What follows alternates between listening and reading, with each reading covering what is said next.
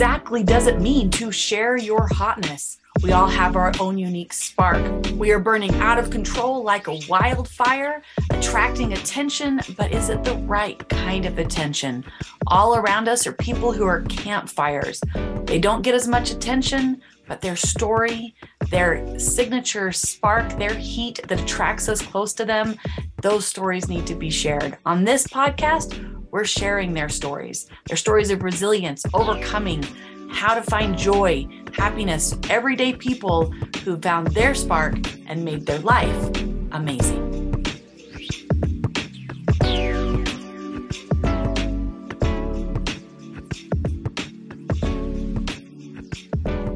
Hello, and welcome to this episode of Share Your Hotness with your host, Lita Green, and my guest today, Lauri Schoenfeld. And we decided before that I should say it's Schoenfeld, which I think is a little bit of a cross between a German and a British accent. You agree with that, Lauri? Mm-hmm. Yeah. Yeah. I mean, I am like notoriously bad at accents. So, I appreciate you lying with me, but it made me happy to say Schoenfeld. But there's no accent that is issued by the last name of Green. It's good. But my maiden name was hard. So I feel really happy to have an easy last name. Sorry, Schoenfeld. You can do British and say Green, just roll it off your tongue. So my husband's middle name is Owen. So is Nathan O. Green, right? And so one day a telemarketer called and they said, "Hello, is Nathan O'Greeny there?" That's very Irish. And I was like, "No, he's off chasing leprechauns." Which, not a great. And the funniest thing is they were like, "Oh, he's not there." And I'm like, "You really weren't even." I mean, not even being like, "You're lying to me. He's not chasing leprechauns." Yeah, but I thought I was endlessly hilarious and laughed for days about that, because I find me entertaining. But I want to go into a little bit about you. You have an amazing story of resilience. And one thing that is, I don't know if in our interaction with each other, I know we've met in person, because sometimes we just kind of meet because I spoke and then you messaged me later and said, "We're friends." And I was like, "Okay, we're friends." Am I remembering that correctly? We've like engaged and talked and had conversations and all that. Yeah. I had no idea. Oh, wait, stop. She is drinking from a chip cup from Beauty and the Beast. So yeah. And she just, like a little princess. But in meeting you, and for a long time, it was not on my radar, the story that you were going to tell. And so it kind of surprised me, which I love that when people have real challenges and they're not like, "Hi, this is me." You know what I mean? And in the speaking world, I've seen speakers come and go that have a really like crazy story, but once you've heard the speech, you've heard the speech. If You're not becoming more, Chad Hymas, you know who Chad Hymas is? Yes, I do. Yeah. So Chad Hymas is a perfect example. He's one of the most demand in the world, who was made a paraplegic because of a accident. And, he made a mistake that he's pretty open about, it was a hay bale that fell on him.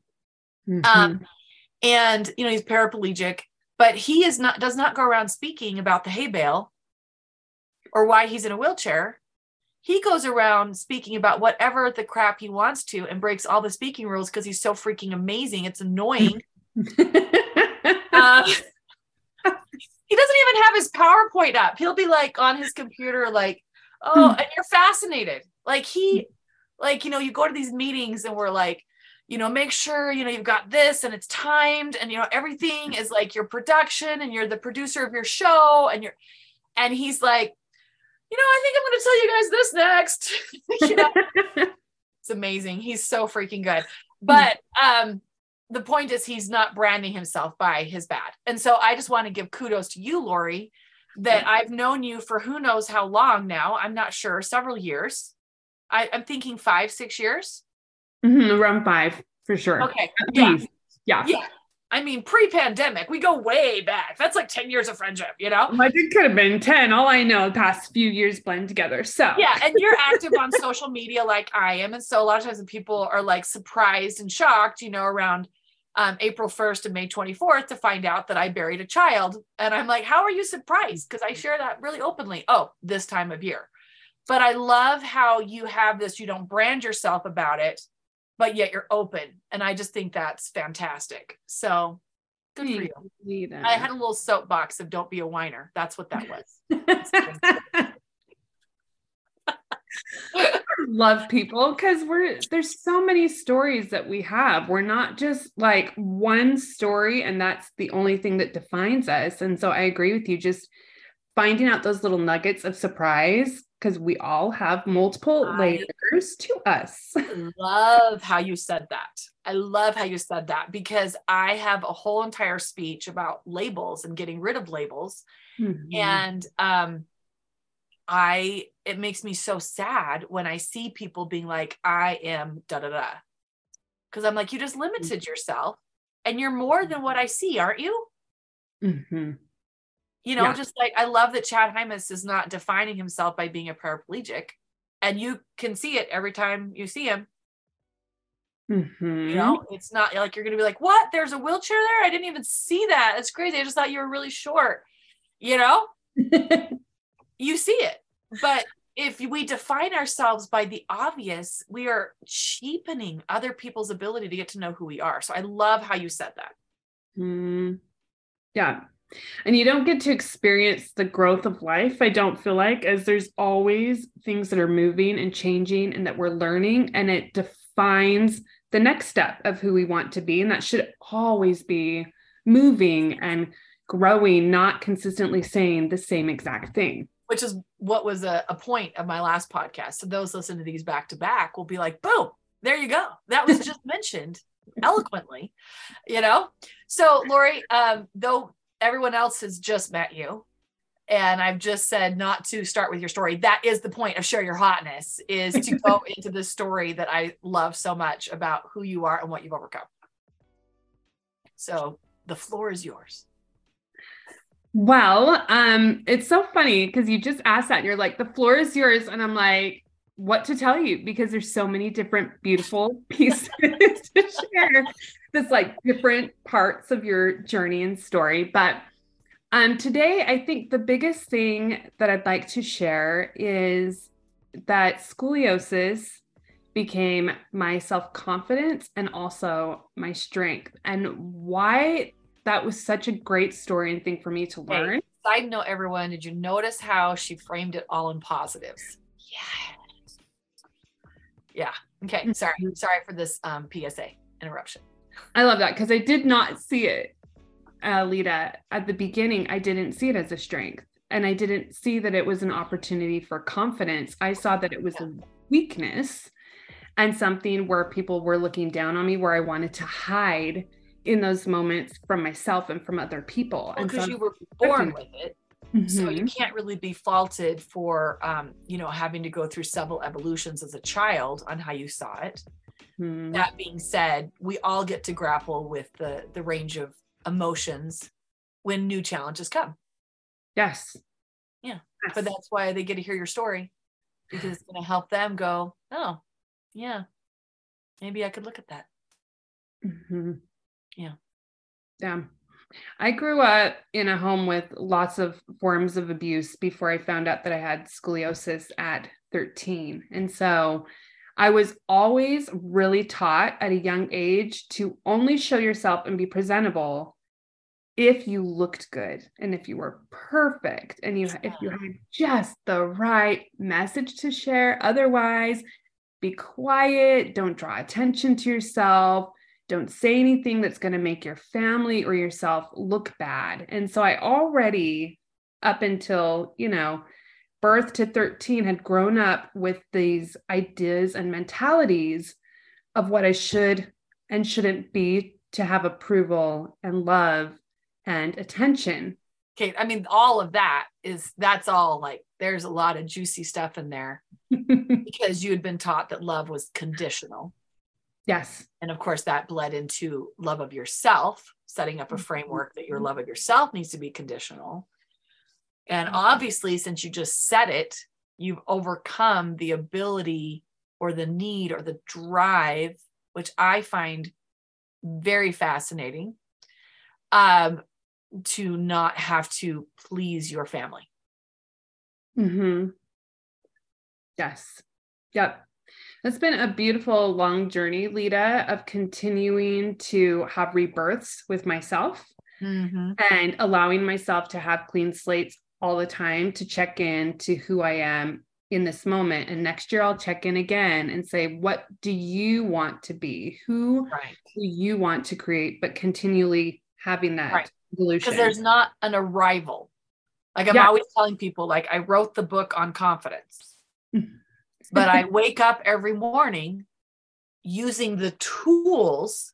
I still will have moments of, and then I'll be like, wait, what's your tool? It's not like I'm just this perfectly never have any, whatever you perceive a confident person to be, which typically there's, you never have doubts. You never have fear. You never have, no, I have all of those feelings, but I just grab the tools. And so that opportunity to be assessing and being proactive about who you are instead of reactive is allowing you to grow. Yes. Yeah. And I think on my journey, the scoliosis was actually the very first thing, Lita, that taught me that I could shift that experience. I also want to point out how cute it is that you were like, Lita, you're making this very personal. That's a very good conversational skill, Lauri. So thank you, just want you to notice that I noticed, Lauri, that you were using my name. And I'm like, I should be better about that. I like that. Thank you. Yeah, it's a great skill. You know, people using people's name. I feel very heard at my podcast. Thank you. I know you're not, Lita. I know you're not putting it on for the podcast, but I'm like, yeah, that's really beautiful. I like that. So I'm going to use Lauri's name at least 8 more times in this conversation. And then I'll be like, give myself a gold star on my forehead. Okay, Lauri, I apologize that I interrupted you with my ADD. Please continue with how you were saying that it was the first opportunity you had to look at a challenge as a gift, even though you had lots of challenges. Can I say that I love this because I have ADHD? So like, I see you so much right now. And I'm like, we're going to go on these wonderful, like random conversations today. It's going to be beautiful and vibrant. When people are like, so what are all the questions you're going to ask me? I'm like, I don't know. Do you really want to supply a list of questions to me? No, let's just have a conversation like we would do as normal humans. Yes. Yep. Let's just do that. Cheers. Yes. Oh, wait. Here's my cup. Okay. Cheers. For those of you who can't see, she picked up her chip and I picked up my 70 ounces of water that I'm halfway through with today. I do 2 of these a day. 140 ounces. How's that feeling for you? I've been doing it for like 3 years. Nice. And I can't live without it. I get headaches without it. I just started doing it. And that was the first thing that I'm beginning to recognize is like, there's a difference with my headaches and how I feel energy wise. Yeah. We are water. And what forced me to do it was some colon issues. And I will not go into the poopy details. Yeah. Even though I've had colon surgery to get those things repaired, days that I don't have water, like it just, water is life. It helps me think better. A lot of things that people will describe, since we talked about ADD medication that they get from ADD medication, I'm like, water. And then you'll hear people who be like, switch from drinking soda to this juice I sell. And I'm like, yeah, I'm sure that juice has a lot of good things in it. And I take a juice supplement. But water, maybe we should start with drinking water. Lots and lots of water. A health coach told me a few years ago that you had to drink for every, so if you weigh 100 pounds, you have to drink 50 ounces of water. So if you're 200 pounds, you have to drink 100 ounces of water.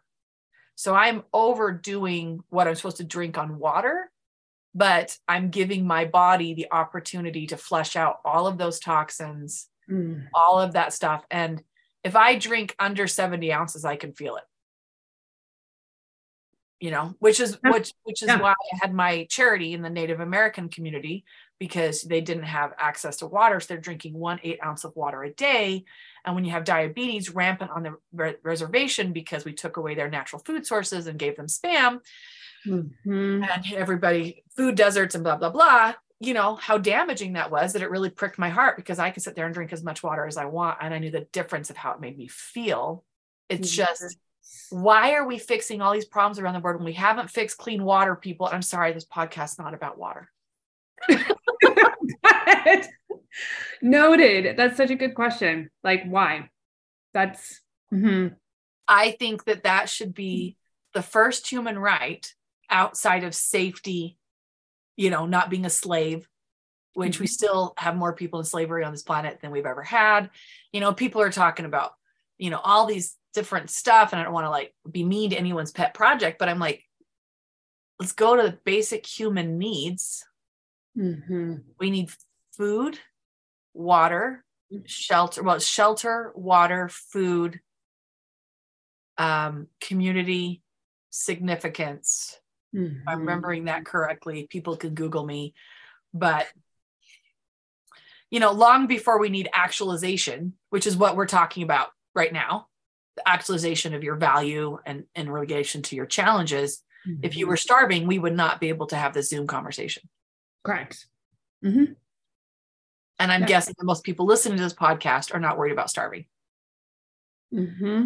Yeah, but drink your water, people. Okay. Oh my heavens. You tell me you have ADD. That was just opening the door, because you're just going along with my tangents. So back to you, Lauri. You're welcome. Lauri. Okay. So you were talking about how it's your first opportunity. You're really looking at this. I got all excited about water, I think. I don't know. There was a point in there that you developed, but we went off into the water. Yeah. Okay. So go back to, for those with ADD, just go back to what you were saying. So at 13 is when I found out that I had scoliosis. I went to the doctor for a common cold. My back was hurting at that point. And they found out that I had a 35-degree curve already. I was instantly put into a back brace, which anyone who knows what a scoliosis back brace is, it looks like a girdle, but it's not pretty. And it's like 13. This is exactly what you want. So did it press up the girls or just men so just made them awkward all the way around? The whole thing, you wore an undershirt under the brace, which is great because it was right underneath the girls, up into the armpits, curving into your hips. So when you sat down, it would press into your thigh. Like there was nothing comfortable about it. Like there were welts all the time. Oh, so you just developed with those welts, and you developed like a callus. Yeah. All the time. So you're swimming, you're doing sports, probably not. They probably have limitations. Yeah, it was 22 hours a day wearing a brace for over a year. So there was no swimming. There was not sports. I got 2 hours to basically take it off just so that I could re-put on another undershirt as it's sweaty, to fix my welts, and then just to breathe a little bit. But that was, other than that, it was on all the time.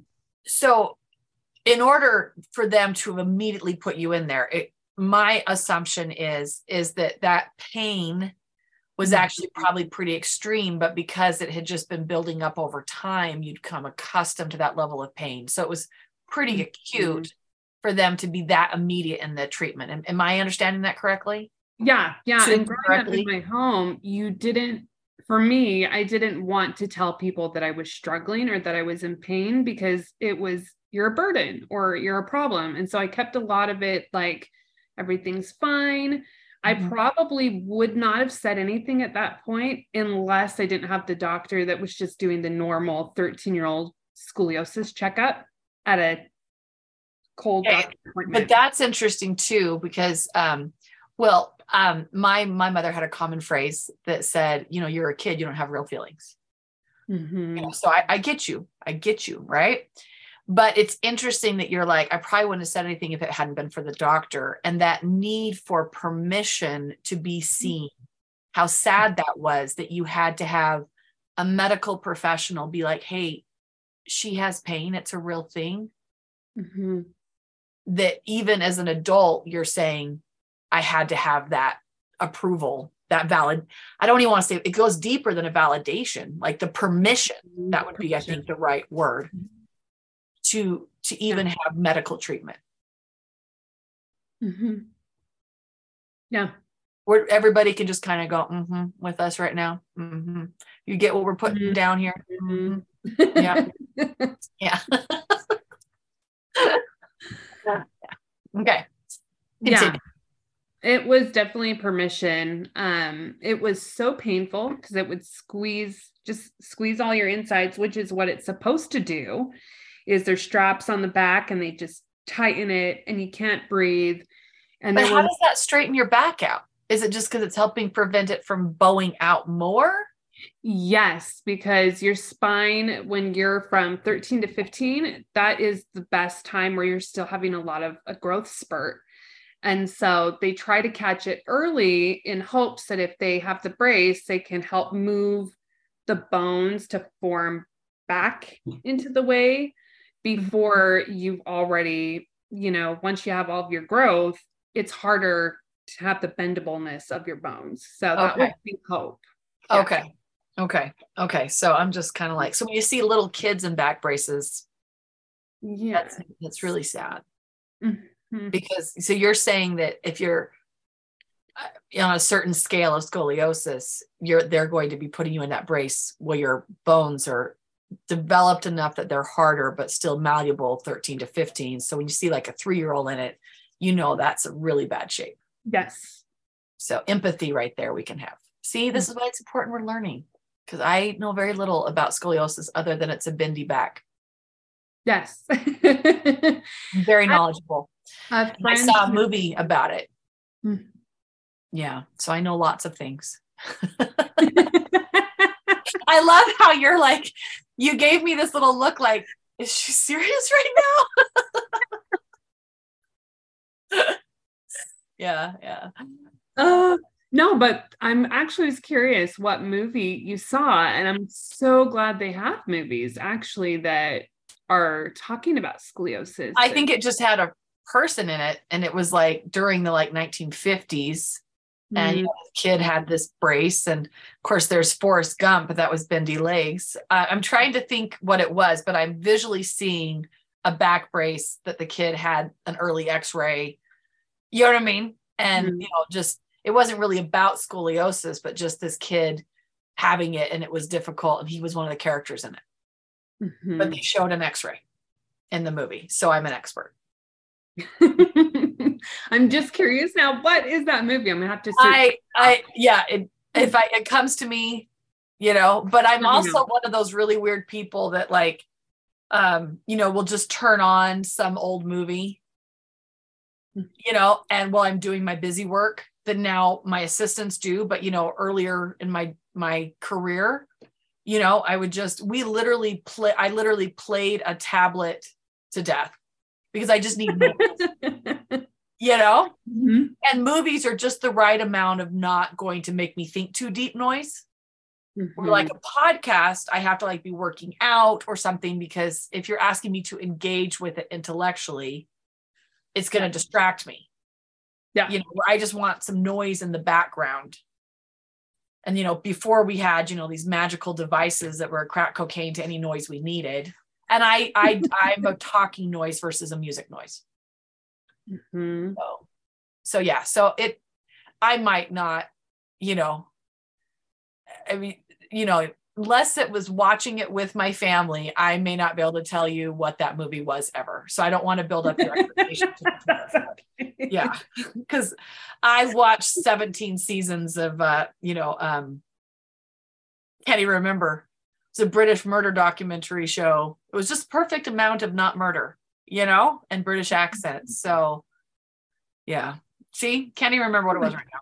They're talking to me in British accents. This is lovely. Yes. All I need in the world. As she picks up her cup again, I feel like we just transported to England. Makes me so happy. Yes.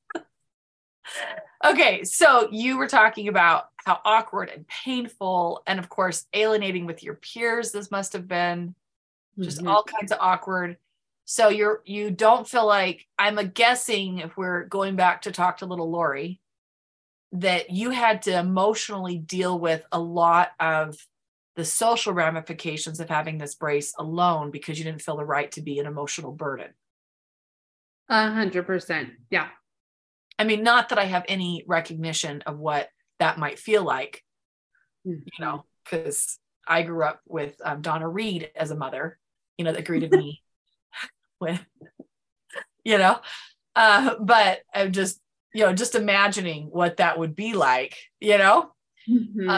so very, very traumatic because you're already going through the normal emotions and puberty of being a 13-year-old girl.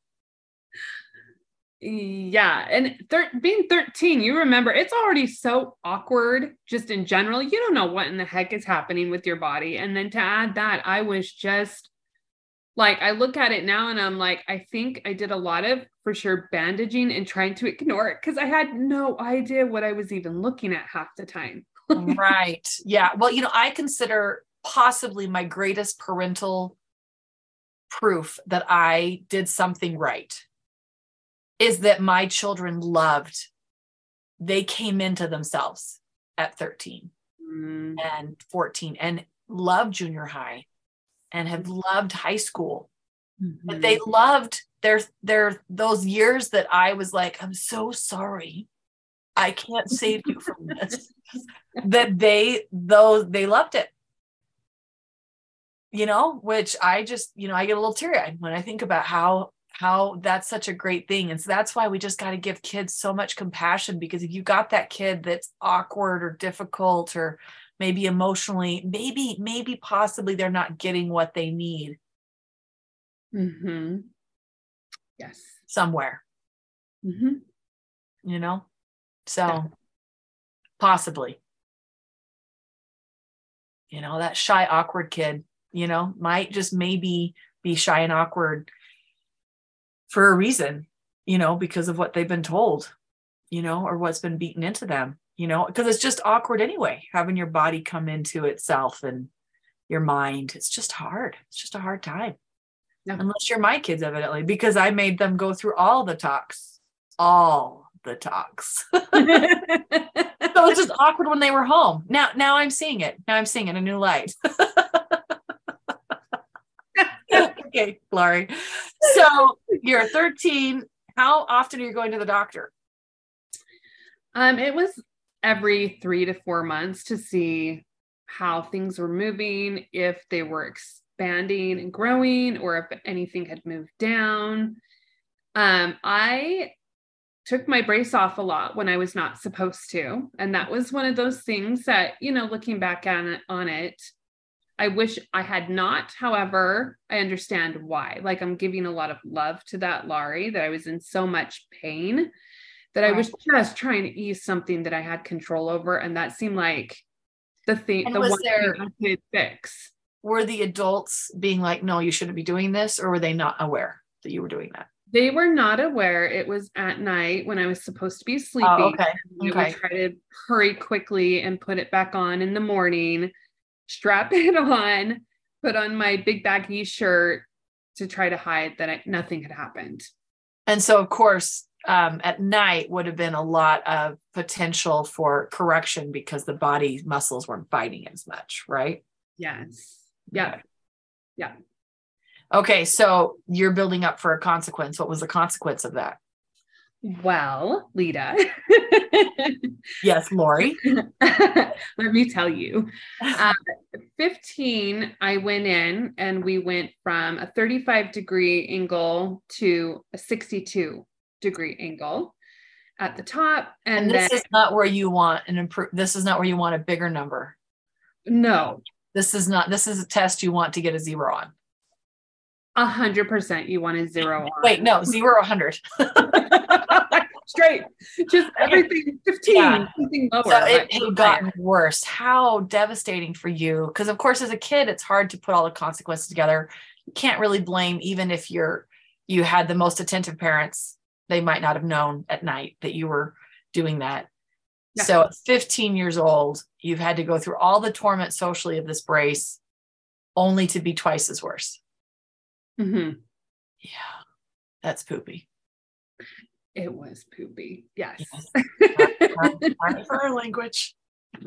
And that moment too of recognizing, at 15 that I also made specific choices. So I had some guilt and some shame that I put on myself at that point too, of this is my fault and it's a secret I've been hiding, but yet I can't change this now. Like I can't go back and make the value of giving ourselves grace. Mm-hmm. Yeah, that's hard. That's hard stuff. I think anybody listening could probably identify with the time in their life where they made a mistake and you can rationalize and say, this is why I did it. Mm-hmm. But you still have to deal with each of the consequences. And if it was well-intentioned or just wanted to be a normal kid and be able to sleep well and, or you just full out did something stupid, like, yep, driving drunk or something, right? Yep. Those feelings of shame and guilt are real, and they're a pooper. And to have that level of it, because what did they tell you this would mean to you, that you were to 62%? Mm-hmm. Yeah. At that point, it was not to have surgery and to be crippled by the time I was 30 with the progression that was happening, or to have massive correctional surgery, which meant 2 titanium rods on each side of your spine and 16 hooks. And I would have to learn how to walk again and readapt to a new lifestyle completely. Okay. New lifestyle, meaning you've got a back rods. So Mm-hmm. we've cut all that muscle. We've cut through those nerves. So that's why you have to learn how to, because you basically, am I over exaggerating to say you became like a paraplegic? There was not movement. Yeah. So you had to, so even though the nerves were not severed, so you were able to gain back movement, you had to earn that hard. So is that what you mean by the new lifestyle, is physical therapy, exercises every day? Yeah. Like no more cheating at night. Nope, that was out. I already made that choice. No more options of that one at all. Okay, well, there's a profound thing you just said, how one choice leads to the next choice, leads to the next choice, to eventually we get to where our choices are gone. Mm-hmm. And we can whine and rant and complain, all we want. But I actually have a post coming out that by the time this is aired, it'll probably be out. But I used the line that something I learned from my daughter's death was that truth is truth and we cannot escape from it. Mm-hmm. And we can't, I can rant and rave, obviously, with the parallel of her death, why is this happening? Blah, blah, blah, blah. Like this is the reality. And it led me to certain choices. Mm-hmm. And that became very real, that there is no such thing as my truth. There is only the truth. And when you are faced with, you are going to have surgery or be literally a crippled person, or your daughter is going to die in this form. Mm-hmm. There is no, that's not, I'm not willing to identify with that. No, I don't accept that. And I've yelled that at the heavens before many times. I do not accept. I reject this, but it does not change the fact that that is the reality. Yes. Yep. Ow. Mm-hmm. And I know that was almost like controversial craziness, but there is no individual truth. There is only truth. And that is a really hard thing to say in our world, because you want to be able to be like, okay, your mental health, your emotional health, whatever. Yeah. But you can't get the world to adjust to that. And you can't get the facts of life to adjust to that. And the better you're able to confront your facts, the better you're able to do the next chapter of Lauri's story of how you took on that truth, that challenge. Mm-hmm. I set it up for you there. Yeah. Yeah. But I mean, at 15, I wasn't thinking about what it would look like. And I even, they mentioned at that point that if you don't have the surgery, you will not be able to have kids. I was not thinking about having kids at that point, but I didn't. No, nor at 15 do you want to have kids. Right.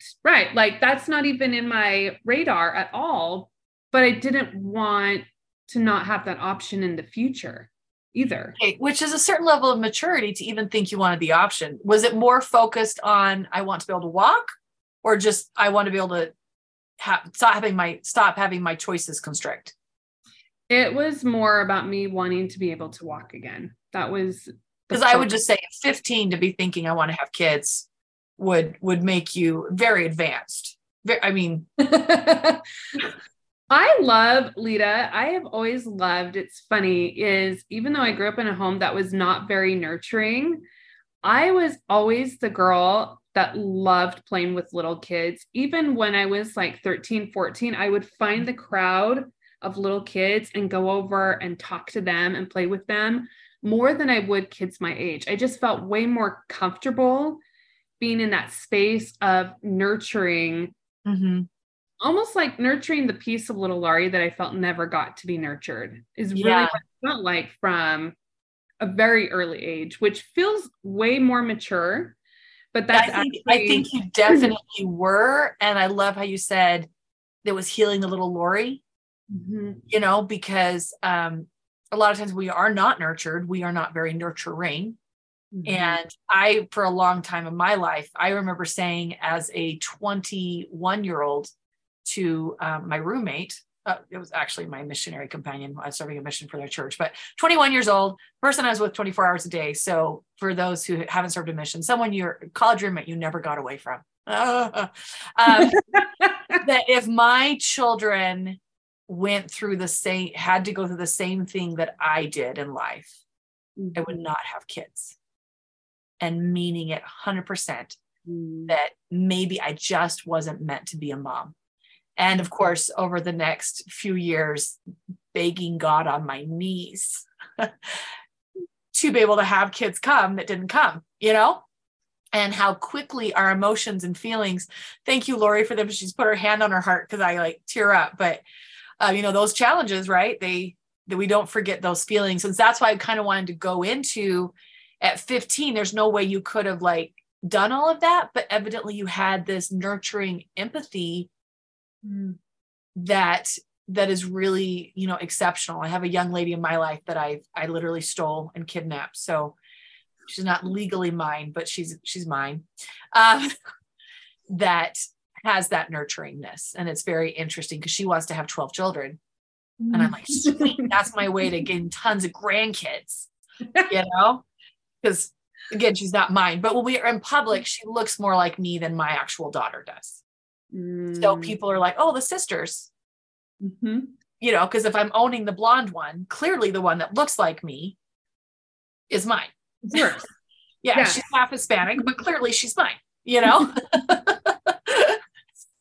that's, but it's, I do think that's almost like a God-given gift you were given to have that nurturingness because you needed that knowledge to say, okay, I want to fight for the ability to do that. So, yeah. See, that was a helpful dissection when we looked at our gifts. Why do I have those gifts? Which to me always takes us back to individuality of the divinity that we are given. That's just proof when we go back to the course of our life and see those gifts we have. To me, it's just like this map that God touched us just where we needed to be, just how we needed to be. Yeah. And I didn't need to fight for the ability to have children at 15. So I didn't have that nurturingness. And a lot of us don't, so that's pretty cool. You did. Thank you. So physical therapy, super intense, I imagine, learning how to walk again. Yes. The first week when I was learning how to walk was insanely difficult because it felt like when I sat up, a normal reaction that we're used to, it felt like boulders were on my back. It just felt like this whole new heavy space that I was carrying. And my ears didn't pop for 6 months after my surgery, just to kind of give you how funny that is. I went from 5'2" to 5'4" overnight. And so that altitude, for whatever reason, my ears, I remember like sitting there trying to chomp down. I would chew on gum all the time, do like mouth exercises to try to get my ears to pop. And they Thank you for sharing that, because that would be so random and so annoying. You know, like that's the thing they don't tell you in the scoliosis manual. By the way, your ears won't pop because you're seeing the world at a higher elevation. Mm-hmm. But also, I mean, they've messed with every equilibrium. Yes. Mm-hmm. I mean, I just had a treatment because I got knocked off because of walking with a boot because of my foot surgery. And, you know, my back and everything was off. And she worked for an hour on my thigh. And I walked out not having a headache and my jaw feeling better. Mm-hmm. Because she just loosened up those muscles that were so freaking tight for everything else. Everything is connected. So take that and magnify it by 1,000. And that's what 15-year-old Lauri went through. But you don't recognize that. I love that you mentioned that, is even as an adult, I forget that often, that if I'm hurting in a muscle in my back, that just getting that muscle massage and that tension in my back will help, like you mentioned, your head or your feet or your ankles, because everything is just woven together. Yeah. So, and they didn't let me move my toe for 2 months. And now I'm in physical therapy for another 2 months to learn how to move my toe again. I'm like, all this drama for a toe, they should have just cut it off and let me go on my way. And my big joke was I should get a 10% discount on pedicures. You know, I mean, what they would have done back in the day, you know, just cut it off and just your flesh has to heal. Mm-hmm. But we're all connected, right? Yeah. You're going to have the best loved toe ever. Yeah, it's looking a lot better. I mean, it's got a 5-inch scar, but it's looking a lot better. So again, toe to back here. Let's stay focused. This is how many is it point in the story to talk about how many surgeries you had to have? Because I feel like that's really impressive. Mm-hmm. On this one, I just had one surgery. It was one major surgery where I did recovery for 1.5 years. I had to learn how to walk again, dance again, picking up things. I don't bend over. I learned a lot of like squatting. So I've really to this day, you don't bend over. No bending, none. So no bending in your back. Mm-mm. Wow. So if people, because those rods those rods would not be flexible. Mm-hmm. So yeah. So, okay, everybody go put a 2x4 on your back. Strap it really hard across the girls, just so you get some empathy there and see how you do your day-to-day life. Mm-hmm. And so you've just learned that's just how you do that, but that's probably taxed other muscle systems in your body. Yes. Like your knees, your ankles. Mm-hmm. So you're still doing probably a form of physical therapy to keep the other parts of you mobile from 15. So you just don't even... Yeah. So you don't do jet skis? I don't. No. Yeah.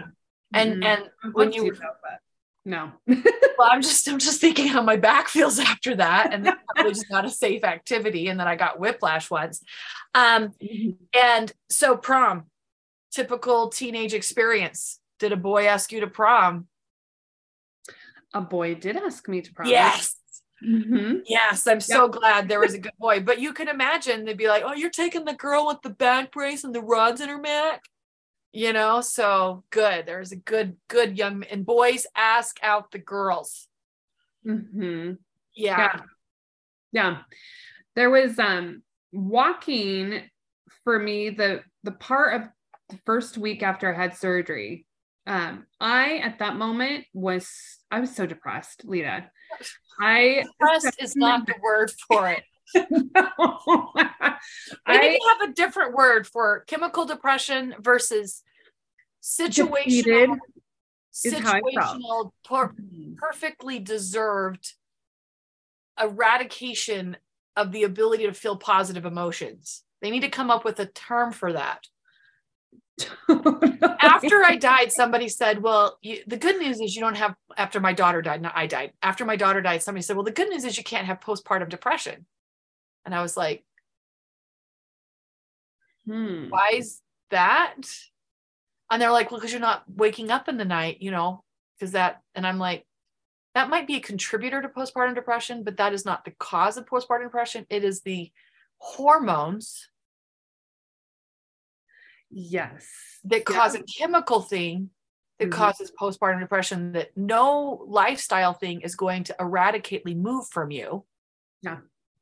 So let's not minimize postpartum depression. And yes, I am allowed to be a little sad right now. 100% validated. Right. But that does not mean you need a pill per se. Right. Because we gotta have these two things separated. I'm all for medication. But when you have every right to be depressed, our society now is saying, here, take a pill. And that might not be what your brain chemistry needs, even though you have all the depression from not feeling motivated. Yeah, sorry. Water, pharmaceutical, I'll just take a swig of water and go back to your story. I was defeated and just did not want to do anything. And there were multiple times where the doctors came in and said, we need to walk a little bit today. This is going to help you to be able to feel better. And I was no for the first few days. But there was a little girl, I was up at Primary Children's Hospital, and this is where everything shifted for me, is there's a little girl that came in my room, could hear my sobbing and my moping, and she was 8 years old. 8 years old. She had a bald head. I knew what that meant. Yeah. She came in, held my hand, this little 8-year-old, and said, my crap, I love this story. I know how it feels to hurt. I can help you walk. Oh my crap, this little girl's an angel. 8. Yeah. Do you know her name? I don't, and I would love to. I've actually been thinking about trying to find her and search her out and see who she was. But in that moment, that was, my parents were not present. They just left. I was there alone, and this 8-year-old was the thing that I saw, looked at her, and I was like, if she can do it, of babes. That little child's, kids, man, they speak truth. And what you just told us about your love of children and that nurturing you had, perhaps it was a child who needed to tell you that the most. Okay, everybody I love this story. Yep. She was my motivation of I started walking and it hurt, but I will tell you, the more I started walking, the more I found in me that I was stronger than I even knew.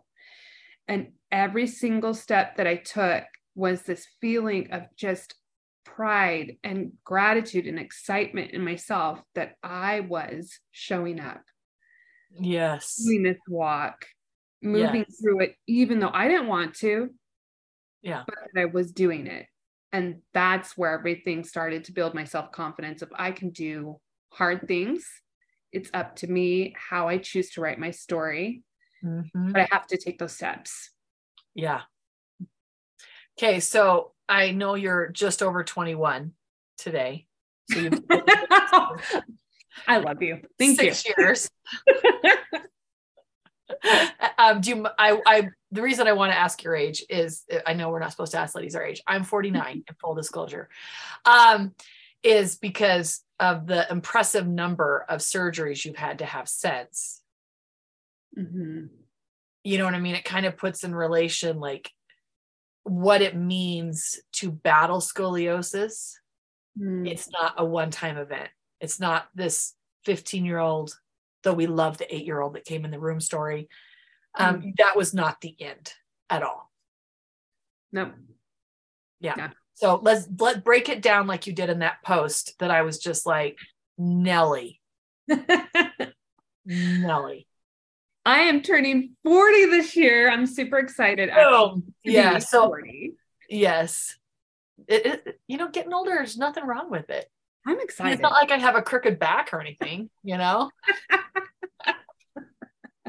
I know it's a really bad joke. I keep shrinking though, Lita. It's hilarious because you're back to 5'2". Oh, I'm totally back to 5'2", and my kids are all taller than me. And I'm like, wait, but like I was holding so tight to that 5'4". Yeah. But like, I'm imagining that the back. I mean, what's the curve of your back now? I mean, is it still like straight rod because of those rods, or? I got down to 22. The rods are still in there, but there's still a curvature. Question, have your body's internal pressure bent those rods over time? Not yet, but that's a possibility. It's more a matter of, I have the rods from the top of my neck down to my butt bone. And so the bones in my neck are actually now, because of the rods, everything's compressing together. Okay. So I'm getting slip disc and that factor. Okay. Because I really want to be able to say my friend Lauri is stronger than steel. Yes.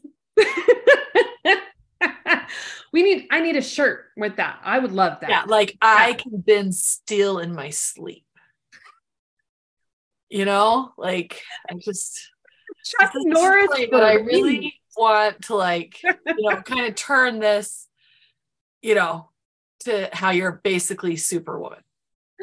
Oh, yeah. Don't you agree? Don't you agree that that's how we should perceive this? Yeah. 100%. Yes. So Scoliosis people, make the t-shirt. I give Scoliosis Foundation that raises money for research permission to still this fantasticness. No one else, just people who raise money for scoliosis. Yes. Yeah. Hereby patented. As though that's how it worked. Okay, so at 40 years old, from 15, your first surgery, how many surgeries have you had to have? That is the only surgery that I had to have. In between from 15 to 40, at least surgeries for my back. I've had multiple surgeries at different points, but that's the only one for my back. Okay, because I knew there had been multiple surgeries. Yes. Okay, so because it was an impressive number, if I remember correctly. It is from my back surgery to now, just in general with surgeries, I've had 12.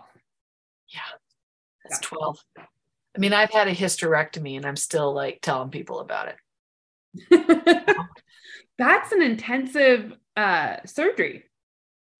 Yes, but we are not talking about my hysterectomy right now. So do not distract me by asking with the beautiful tone of your voice and interest. Okay. So well played, conversationalist, but we are talking about you. Okay. So, but every time you have these surgeries, you're having to redo things and our bodies are meant to be moved, as you and my last guest were talking about, but her for a different thing. How each time that's going to bring up a lot of, so this is why I was so excited to have you on, is because in that post that you shared about these surgeries and what you have to do on a day-to-day basis to take care of yourself, there was this strain of, no, not a strain. That sounds like it's this weak little thing. It was like this wave of the positivity and the resilience that you were choosing to have in it, because the very same circumstances, somebody could be like, oh, woe is me. Look at what I've had to deal with. I deserve special treatment in life. Mm. And you've never shown up that way in our interactions that we've had. And even in this post that you could have very easily been it taught and role modeled an attitude of resilience, because we don't become resilient. Mm-hmm. I mean, we do, but it's through the choices we make. It's not just, you could become unresilient if you made different choices. Yeah. Right. So it's not, I want to make sure it's phrased that it's not this destination. It is, you are choosing a hard choice to do that.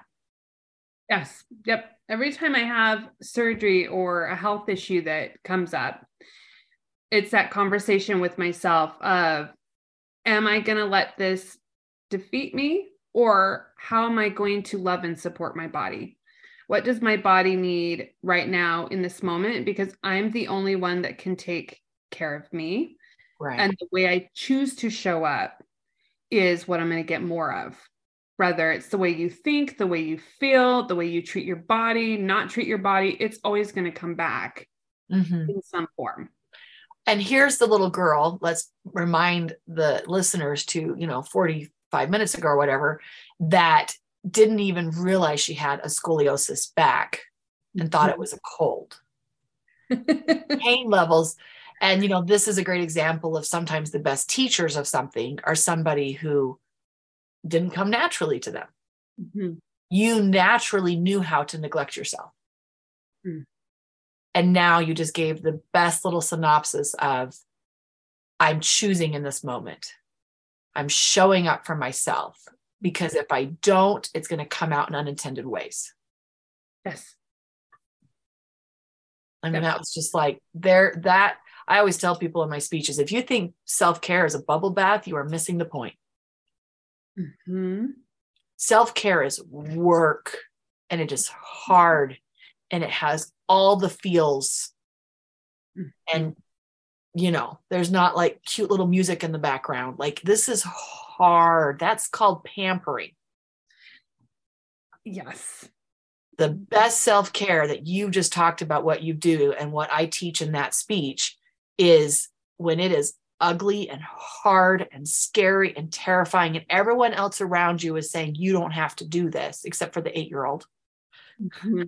And you decide to go forward, because you know that that is the thing that you need to do to get to the next thing you want in your life. And if that's as simple as walking or breathing, you could make the argument it's not a choice, but a lot of people don't make that choice well. No one can do our journey for us. And that's why I like the whole thought of, I always go back to 15 years old, walking around the hospital, even as 40, I think of that moment because it reminds me that I'm the only one that can take the steps in my own journey. Okay. And what's so cool about that is going back to this little kid, Lauri, who didn't know her feelings mattered. You didn't just take back the ability to walk in that moment, but you gave yourself permission that you got to make those choices now. And when kids do not have that moment or those series of moments where they realize that they are in charge of their own emotions, that's the descriptor of not becoming an adult, just regardless of your age. So you were forced with it in a really hard way, but you made that decision. And that is why it's such a beautiful thing to always go back to, because now you're like, if I could do that then at 15 with my brain high on being a teenager, I can do this at 39. I can do this at 40. I can do this at 50. I bring it on, life. I've got this, whatever you're going to bring on, because you're like, I will make the choice. And that's a key step of resilience, is making the decision that you will get through it. And so when every time we say, oh, I would die if that happened to me, is that really the message you want to be sending to your subconscious mind? Yes. No. Is that really, I don't think that's really what you want to be saying. And you just role modeled that perfectly. And again, that's why we got to have these conversations, because I don't seem to ever have the experience of scoliosis, but I've been able to find threads in my life that connect, and then to find awe at the things that I can't relate to, that here you are with a big smile and humor and joy and showing up for your life without an ounce of victimness. And I love that. And that's why that just makes you hot. Right back at you, hot friend. Well, if you're hot, you're hot. Okay. So my friend, I wish we could go like, even more, which is why I love these podcasts. I always want to like go more deeper, but I'm not Joe Rogan, so I can't have 4-hour podcasts.